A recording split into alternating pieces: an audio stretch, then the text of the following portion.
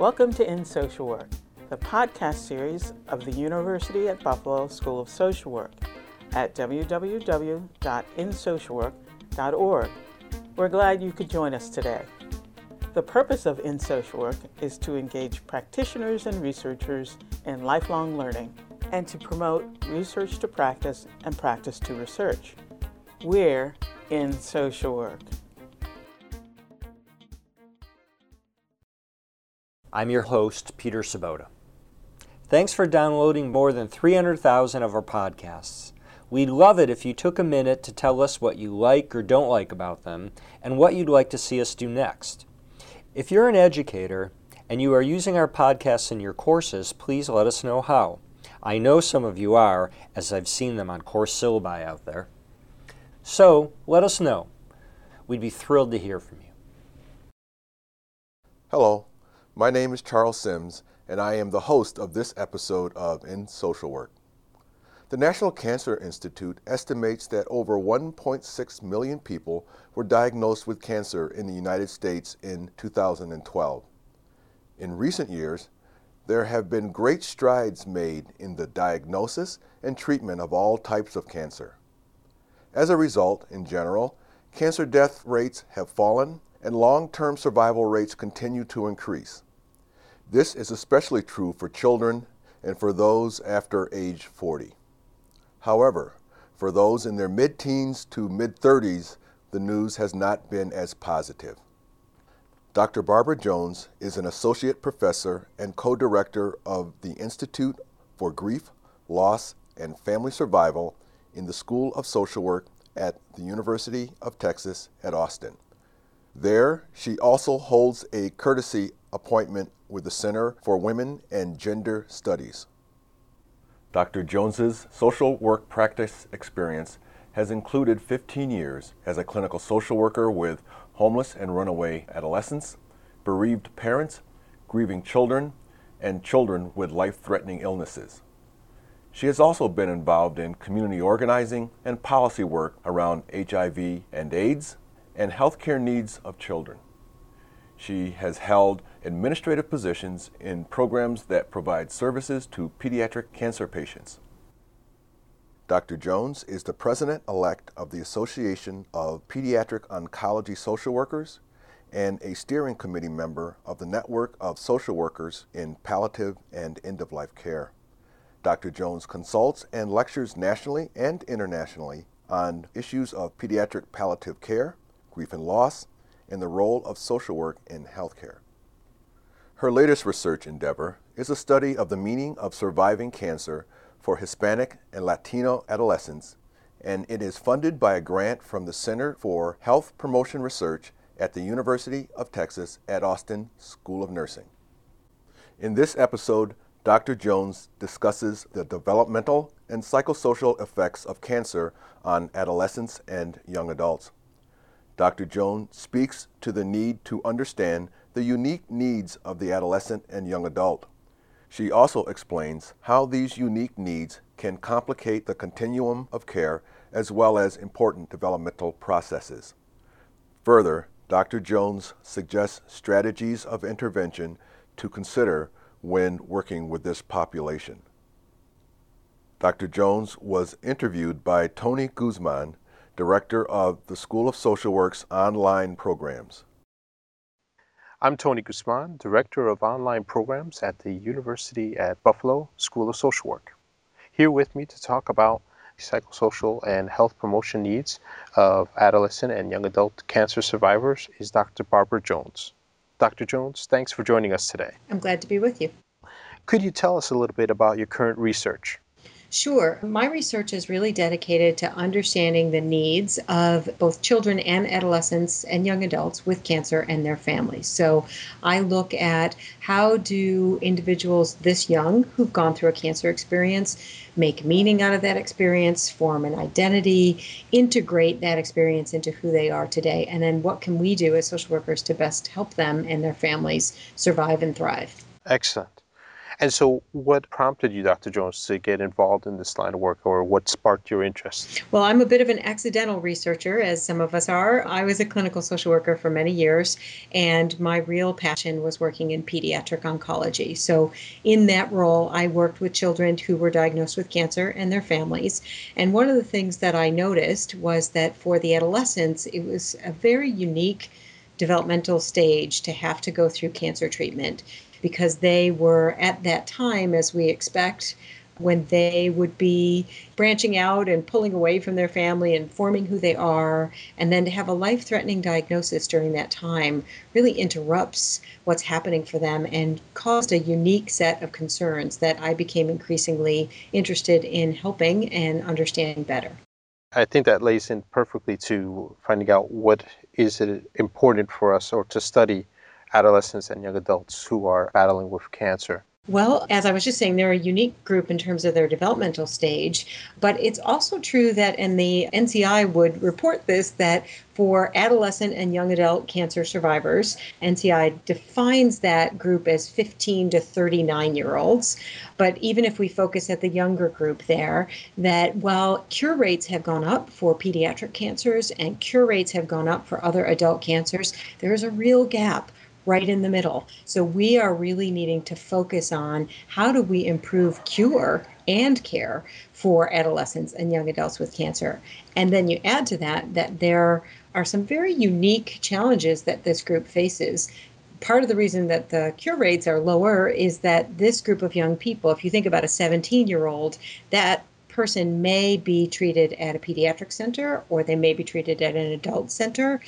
So the protocol that they're treated on is not necessarily consistent. Where in pediatric cancer is part of the reason that we have seen an increase in cure rates, and we've seen dramatic cure rate increases in the past few decades. Some cancers are 80-90% curable upon diagnosis, is because we have controlled studies that tell us how to really target cancer therapies. And so for the adolescent young adult group, it's such a wide range, and they're not all treated in the same consistent settings, so they often have different rates of cure. Also, we have a low suspicion of cancer in this young group. So if a 22-year-old is having a pain in their leg, the doctor may really understandably say, well, you need to stretch more after you finish your athletic activities, when in fact it could be the signs and symptoms of an osteosarcoma, but we may not expect that because cancer suspicion is super low in young people because it's really rare. So then what or how are their identity and social relationships for this group of young adults and adolescents affected? There really are some unique psychosocial challenges that this young group faces, not the least of which is school and work difficulties. So if you think about how important the peer group is in the adolescent and young adult developmental time frame, to be pulled out of that peer group is very difficult. And so they often report feeling isolated, feeling like they missed out on some major developmental milestones, feeling a little cheated about that, feeling like they lost friends. And then so when they get to a place that they have survived, then they say, well, really, the past 3 years, I've been hanging out with the nurses at the hospital. So I'm really got more friends and am better at relating to people much older than me, but I also missed out some important steps. So when I get back into my peer group, I don't quite know how to enter. And I've had this very unique experience that, and here's the paradox, sometimes makes young people seem very wise beyond their years because they've had to cope with something that is atypical, developmentally atypical, off time, you would say. And yet they're also young because they've been isolated from their peer group. So this paradox presents itself. So peer difficulties can exist for some time. The research shows us that it's not uncommon for this group of young people to experience social stigma, to have signs and symptoms of depression, anxiety, even some PTSD, difficulty transitioning to adult healthcare systems because perhaps during their earlier care, their care was directed by their parents, but now they may have physical and psychological late effects. So they need to track their care. They need to understand how perhaps their cardiac function was affected by their treatment, but they're not used to having to drive that system and find the right providers who can help them. Sexuality issues, relationship issues, challenges with identity. Sometimes we see this group of young people after treatment engage in risky health behaviors, again, almost because they missed that developmental stage of trying on risky behaviors. And now they're 25, and it feels like now is the time to do that. It's very interesting. And it brings to mind a question kind of going to my side of the world in online programs. Would you say, and does research show, that adolescents and young adults that are cancer survivors, are they more prone to continue their education in an online environment because they may find themselves possibly fitting in better? Well, one of the things that we have seen, I don't know about the education specifically, although it is a really intriguing research and clinical question, but we have seen that online support programs have been very important for this group of young people. In fact, I'm a part of a team of researchers here at UT where we are looking right now at the online communication of AYAs when they're seeking support from each other. So there's been a couple of incredible online support programs, one of which that we're studying is Planet Cancer, that is designed specifically for adolescents and young adults. And so they seek support from each other online, and we're beginning to try to understand how is the support different, similar, what are they getting, what helps, what doesn't, and then how do we design programs. Excellent.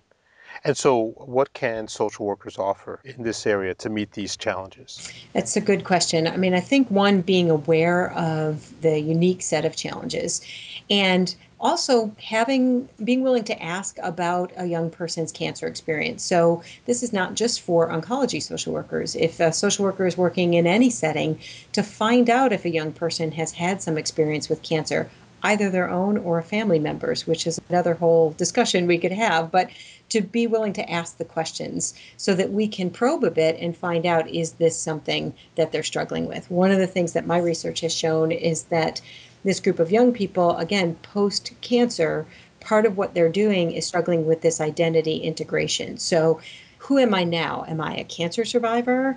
Am I a person who had cancer? When do I disclose that? How do I integrate that? What about if I'm forming a new relationship?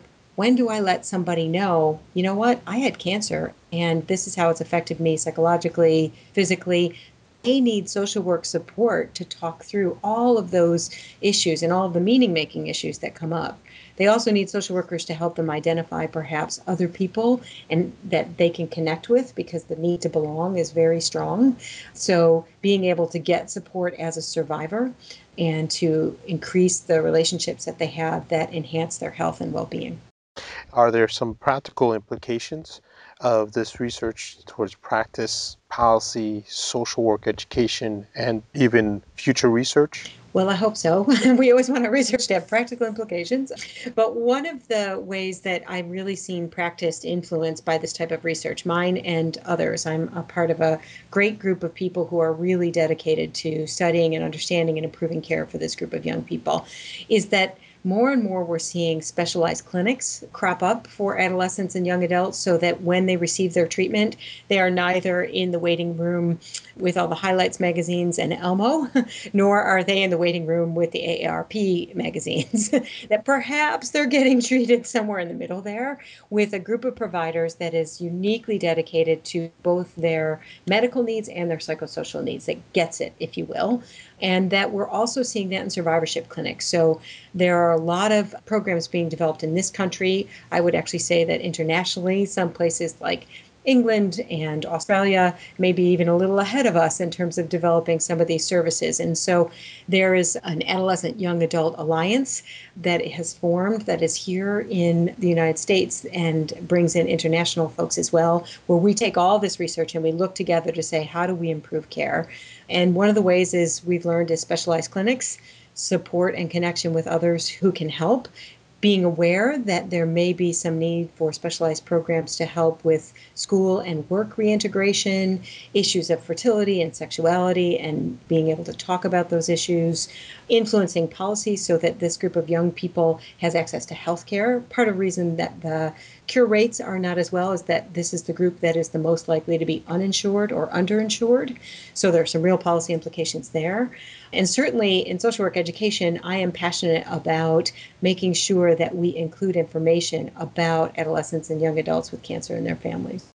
And so what could be done? Because as you mentioned earlier in the interview, And many a times the diagnosis isn't really found if a young teenager goes into their doctor saying that they had some pain in their leg or their thigh, and may not be thought that off the top of their head, oh, I must do some tests to see if there might be something more serious at hand.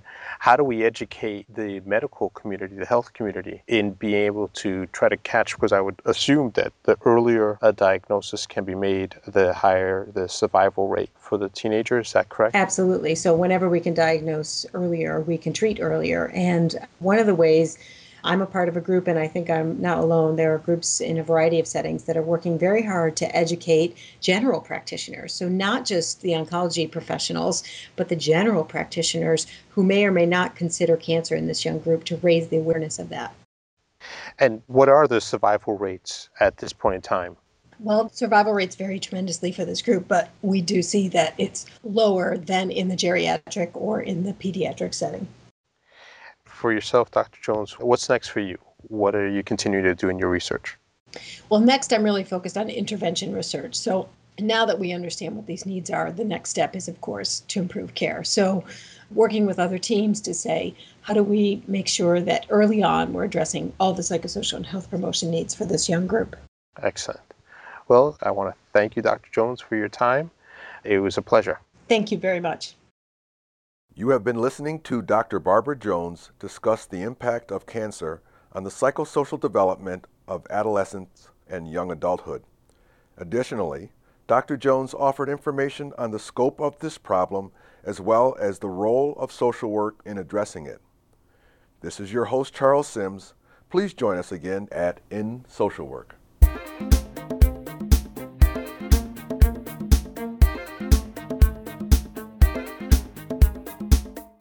Hi, I'm Nancy Smith, Professor and Dean of the University at Buffalo School of Social Work. Thanks for listening to our podcast.